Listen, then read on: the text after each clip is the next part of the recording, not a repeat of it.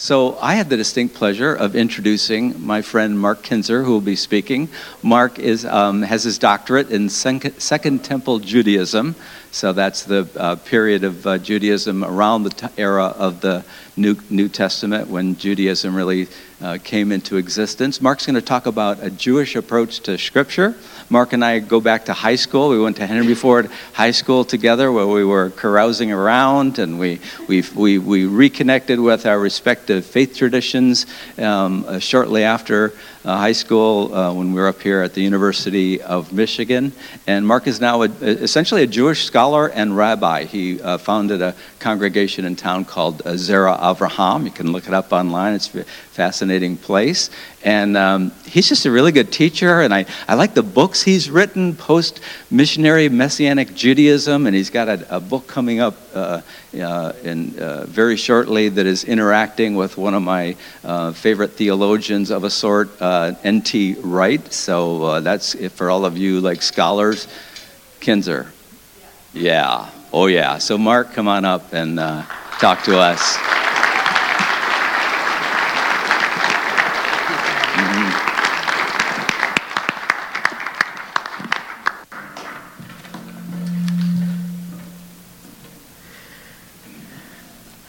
It's a pleasure to be with you this morning.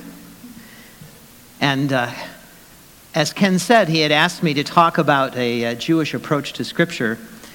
And my hope is that this is more than just like an anthropological study of some exotic tribe somewhere. It may end up being that. But my hope is that somehow you'll find something here that you can actually connect with. When referring to God's revelation to Scripture, the normal term that Jews use is the word Torah. And sometimes that word gets translated law, but really it's an inadequate translation. I mean, Torah literally means something like guidance,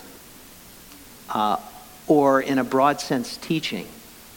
The teaching of God, the guidance of God for God's people. And perhaps a Christian term that would be somewhat of a correlate might be word, or the Word of God, the words of God. And the text that best captures the essence of the way in which Jews relate to the text of Scripture, relate to Torah, is actually a text which speaks about words, the words of God. And of course, it's one of the most important texts also in the New Testament. That is the text from Deuteronomy chapter 6 that Jews often call the Shema, after the first word. Shema Yisrael, Adonai Eloheinu, Adonai Echad. Hear, O Israel, the Lord is our God, the Lord is one. And you shall love the Lord your God with all your heart, all your soul, all your might. Keep these words that I am commanding you today in your heart. Recite them to your children and talk about them when you're at home and when you're away, when you lie down and when you rise. Bind them as a sign on your hand, fix them as an emblem on your forehead, and write them on the doorposts of your house and on your gates. This is a command to love God. But then the way in which that love is to be expressed is in the way in which the people of God treat the words of God. And so this becomes really emblematic. It becomes the theme text, really, of all Judaism. Now I want to talk about three different angles on this text, and three different angles really of perspective on the Jewish approach to Scripture. I want to talk about Scripture as a sacramental text, which is really equivalent to the notion in Judaism of the written Torah. I want to talk about the Scripture as the living Word, which is really equivalent to what in Judaism is known as the oral Torah. And finally, to the Torah as a personal directive. And that is equivalent to this very important word in Judaism known as mitzvah. So Torah as written Torah, as oral Torah, and as mitzvah. First, Torah as sacramental text. In reading the Shema, in reading Deuteronomy 6, the basic meaning has always been clear to Jews, namely that the way in which we express, the way we demonstrate, the way we embody our love for God has to do with the words of God and the way in which we meditate upon them, the way in which we take them into our heart and into our life. But Jews have always had a drive towards the concrete, towards the tangible, towards that which can be touched and that which is real. And so what happened was this text was also taken in a very literal way. It says, you shall write them on the doorposts of your house. And so what do? Well, we have professional scribes whose job is to write the words of the Torah, and particularly this text, Deuteronomy 6 and a couple of others, and they write it out on a special type of scroll, and it's put in a little box, and it goes on the doorpost of our house. And when we walk in the house and when we walk out of the house, we touch it and we kiss it, expressing our love for the words of God very literally through that kind of physical contact with the words of God. Similarly, it says, you shall have these words on your heart and on your as a kind of emblem on your forehead. So what do? Well, we have these two kinds of boxes, you might call them, with leather straps. And in the boxes, we have text from the Torah, including this passage from Deuteronomy 6. And one gets wrapped around the arm, the other one gets placed on the head. And in the morning, when reciting our prayers, we are literally putting the words of God on our mind and on our heart. And this principle gets expanded into the writing of the Torah as a whole. And of course, the heart of the Torah, the heart of God's teaching, of God's words for Jews, are the first 5 books of the Bible, called the 5 books of Moses, the Pentateuch. When we Jews speak about the Torah, and the written Torah, the heart of it really are those books. And so those 5 books get written out in their Hebrew form on a particular type of scroll, a special type of material. And this scroll becomes really the most sacred object in all of Jewish life. It gets placed in a chest, which we call the Ark, which is parallel to the Ark of the Covenant in the Mishkan, in the desert sanctuary. And the role of the Torah within Jewish worship, it becomes really the centerpiece of all Jewish worship. So on every Shabbat service, the heart of the service is not the sermon. The heart of the service is taking out the Torah, and then there's a procession around the synagogue in which the Torah is also kissed, just like we kiss the doorposts of our house, expressing our love for God's words. And then the Torah is taken out and placed on a reader's table, and a lengthy section from the Torah is read. And in fact, we have a calendar, the Jewish calendar, in which the 5 books of Moses are divided up into 52, it's actually somewhat more than that, but basically 52 weekly portions, so that we read through the entirety of the Torah every year. So when we Jews encounter the Torah, the words of God, it's something tangible. It's something touchable. It's something kissable. And it's also something that we encounter in the context of our community. Fundamentally, our Jews' contact with Torah is something that's experienced as part of the people of Israel, not just as an individual. Primarily, Jews' contact with the Torah, with the living words of God, is something that occurs within the life of the people. Of course, pious, observant Jews will also read and study the text at home, but that's preparatory. So they're ready when they come into the life of the community, and when the Torah, the sacred scroll, is actually read, and they have that contact with it in the life of the community, that's really what they're preparing for. That's when we meet Torah. And it's really interesting. In Judaism, there's a tradition that on the Sabbath, we're really not supposed to think about our needs. It's not a time to focus on all of the problems that we have and asking God to deal with them. But there's really one exception. The exception is when the Torah scroll is out in the middle of the congregation. And after we finish the reading from the Torah, what we do is we kind of sneak in a prayer for those who are sick. And the reason we do it is because the sense is that God is present with us as a people now, as at no other time in the week, because the Torah is with us right in the middle of the life of the people. And so we simply have to sneak in this request at this time, because God is present to hear our prayer.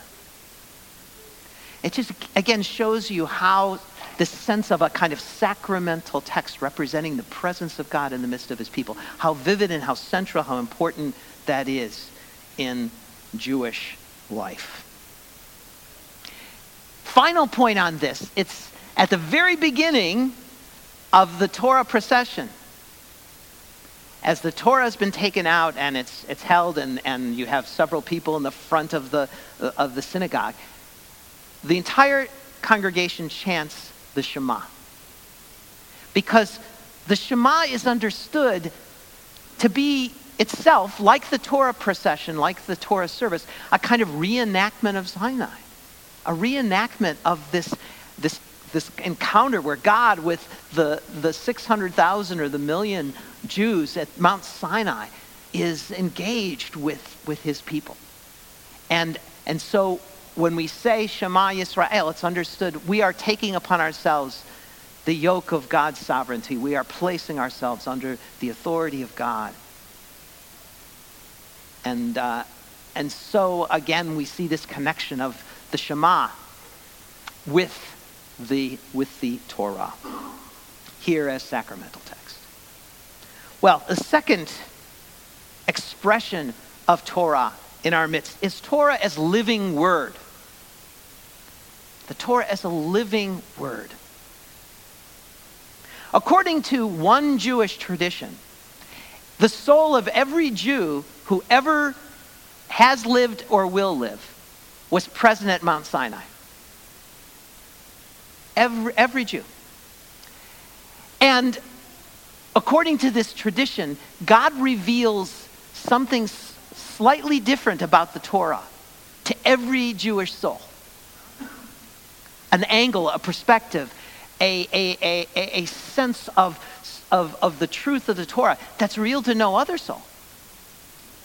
But what that means is the wholeness of the revelation of God in the Torah can only be encountered when the entire people each put in and make their contribution of that which they see, which they behold.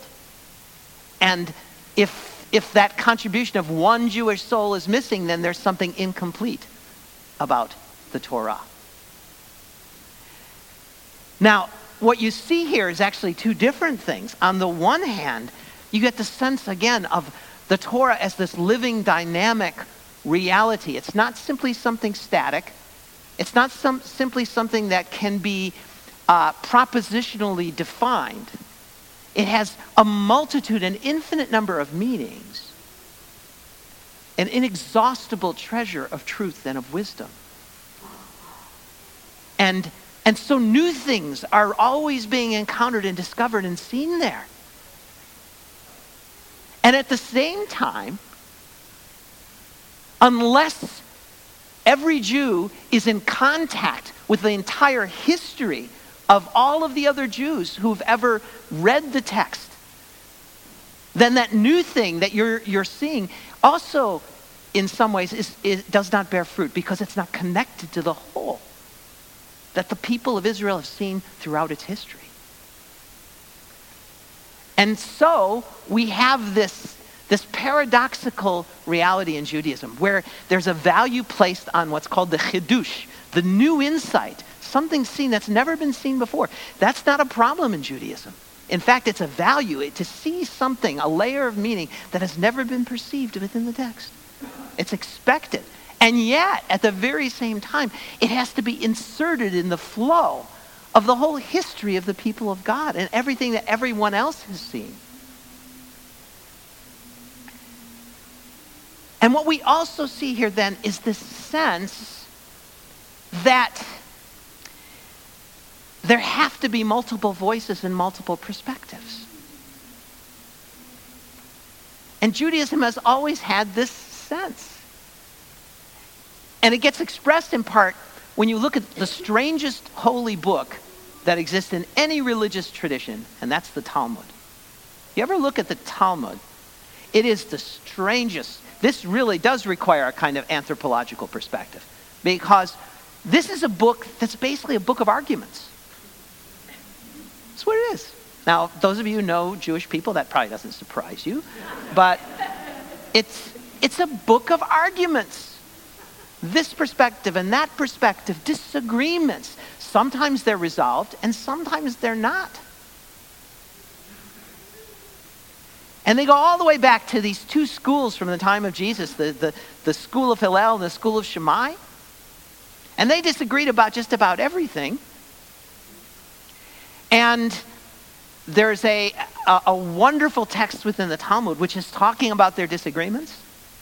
And a heavenly voice, a voice comes from heaven in the midst of the disagreements and says, both these and these are the words of God. But then the voice says, but the halakha, the way in which you have to live these things is according to Beit Hillel. This is the way you have to actually do it. On the other hand, the words of Shammai are just as important as the words of Hillel. And so they are preserved, and their arguments are taken very, very seriously and not written off, because there's truth there too. And so we Jews are not as squeamish as most Christians about problematic texts and tensions in the midst of Scripture. For us, it's a source of wisdom and of life. It's in the very points where there's the tensions, the apparent conflicts, the problems, where in fact God speaks to us. You know, some Christians might have a problem that it looks like Paul is saying something different than James. A Jewish approach would be to put them right together and say, well, Rabbi Paul says this, and Rabbi James says this. You know? And these are both the words of the living God. God has something, the words of God are coming to us, and we need both of those perspectives if we are going to hear the wholeness, the fullness, the richness of God's word.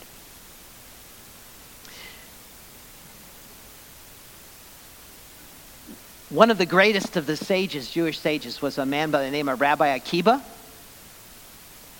And he was particularly good at teasing out things from the text of Scripture that nobody had ever seen before. And there's a wonderful story in the Talmud about Moses at Sinai. And Moses is looking for some consolation from God. And so God gives him a vision in which he's able to look into the future more than 1,000 years and see Rabbi Akiba. And Rabbi Akiba is teaching his disciples, and he's the things he's saying are amazing, and Moses finds he can't understand a word that Rabbi Akiba is saying.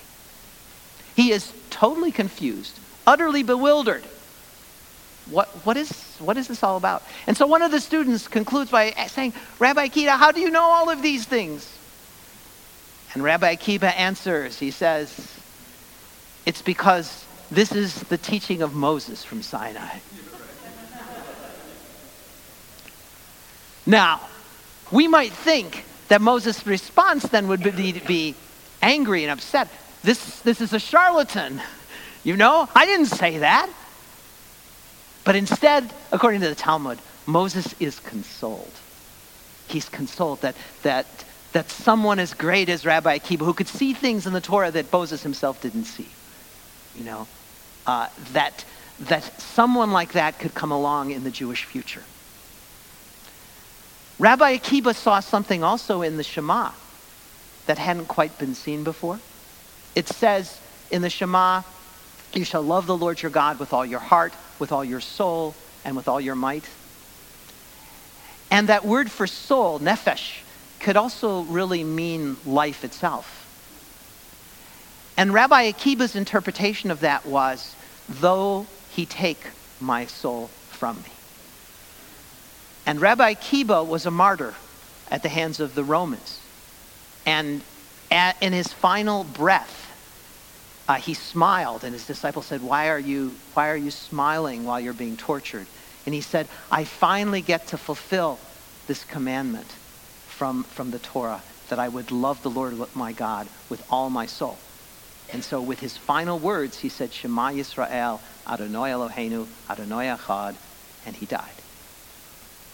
From that moment on, the words of the Shema became the words that every observant Jew seeks to have on his lips as he dies.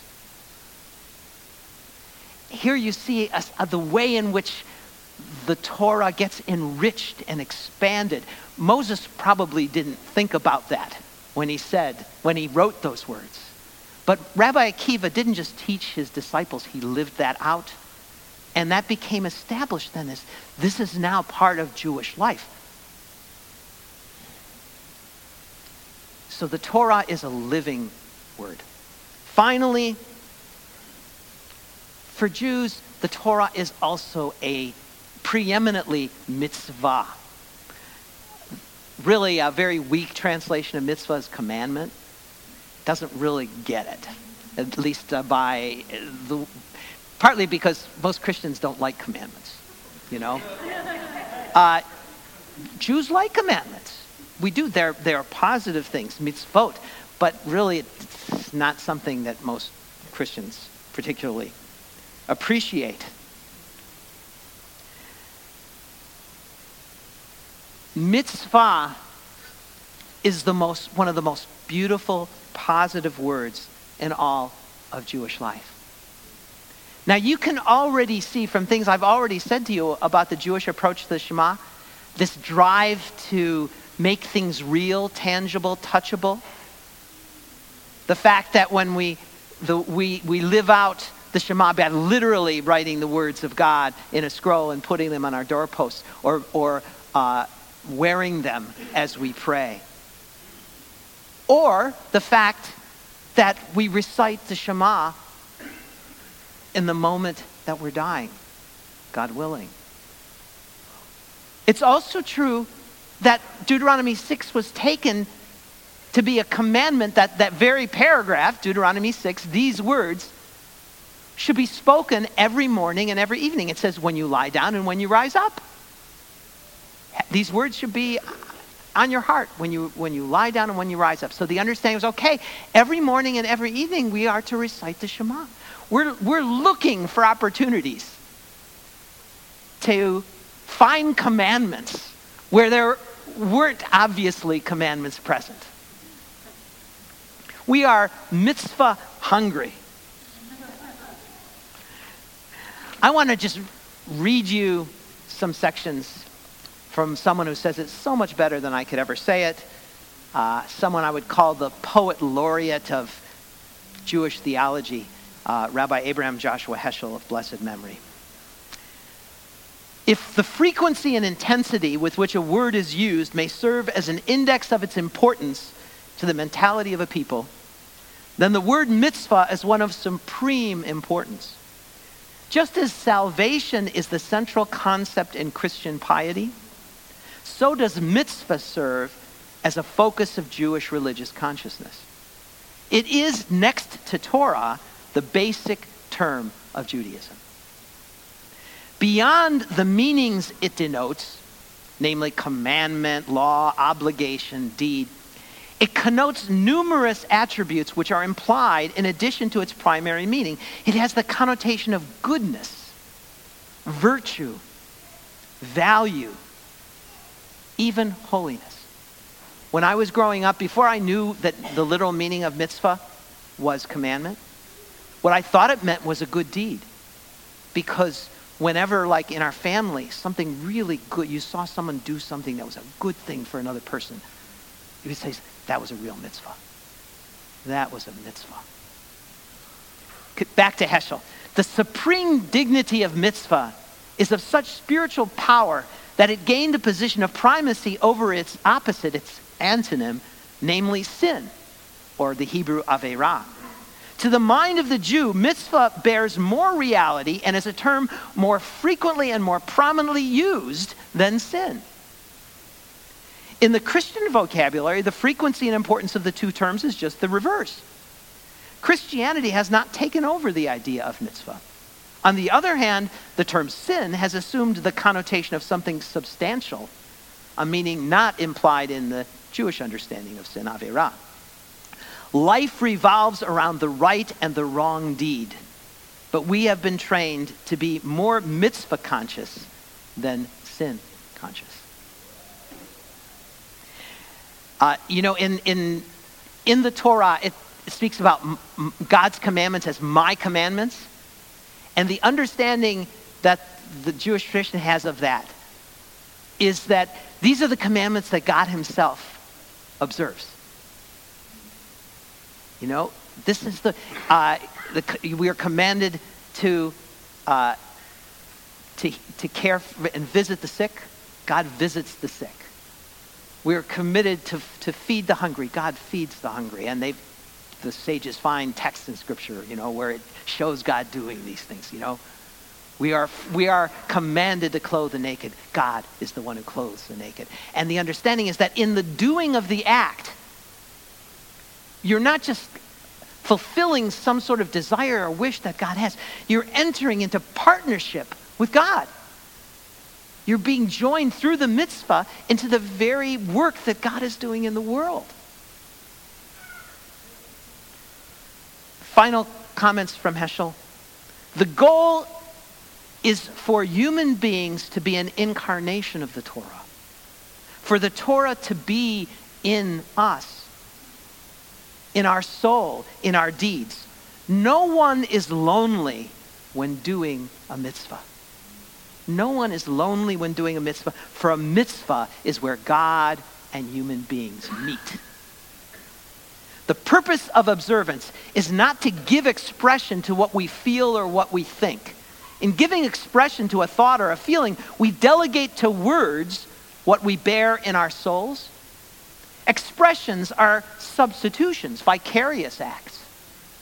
The purpose of observance is not to express, but to be what we feel or think. To unite our existence with that which we feel or think. To be close to the reality that lies beyond all thought and feeling. To be attached to the holy. Every mitzvah adds holiness to Israel. Now I think what this approach to mitzvah, where it is close to something I experienced also as a follower of Jesus, was for Ken and I both in our early years of coming to know Jesus. It was the call to discipleship. It was the call to come and follow me that rung in our hearts and our soul. It wasn't just the words, I love you. It was the words, come with me. Do what I do. Be with me. Follow me. And it's that kind of call that's captured by the Jewish notion of mitzvah. In encountering the text of Scripture, we're looking for opportunities to follow God. Scripture is not just a communication of something to us. It's an invitation to enter into the very life of God in the world.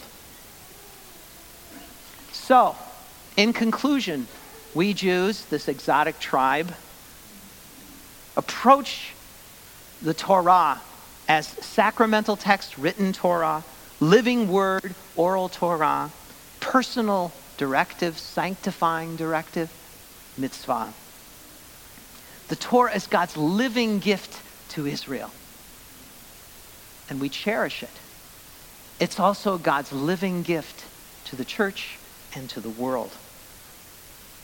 As we fulfill the Shema, as we seek to have it be written on our heart, may the Holy One truly live among us, and may we experience his presence through his words. Amen.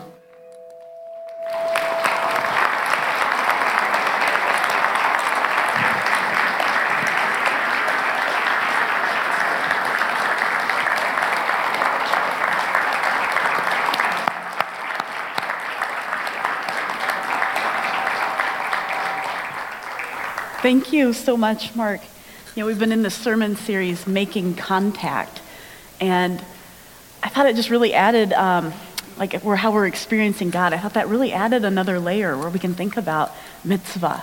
We think about when we're doing acts of justice and acts of kindness, when we're following Jesus into the world, that we're experiencing Jesus in that space, in those acts of kindness as well as in other people, and that's such a beautiful way to look at the world. And man, that part about everybody owning a piece of the Torah or a part of the revelation of God, could that have been more of a third way theology for those of you who understand that?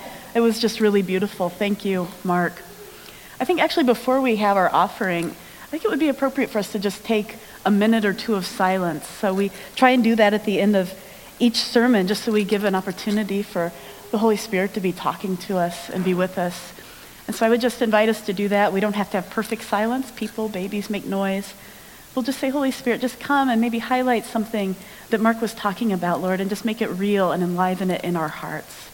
So just come, Holy Spirit.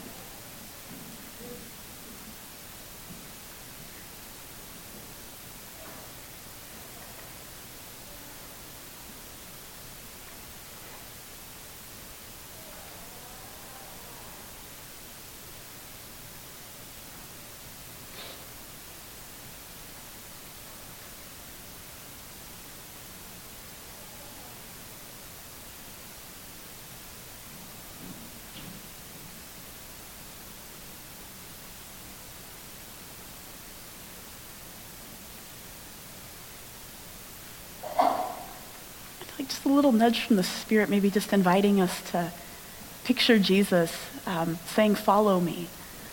Just maybe ask him, where do you want me to follow you this week?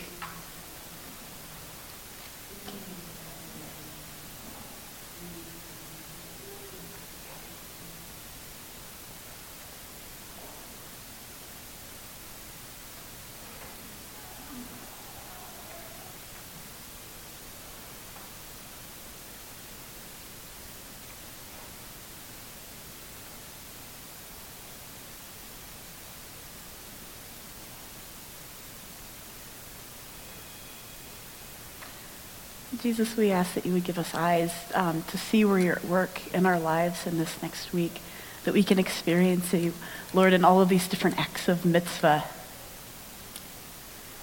We ask that your Holy Spirit would be with us, empowering us.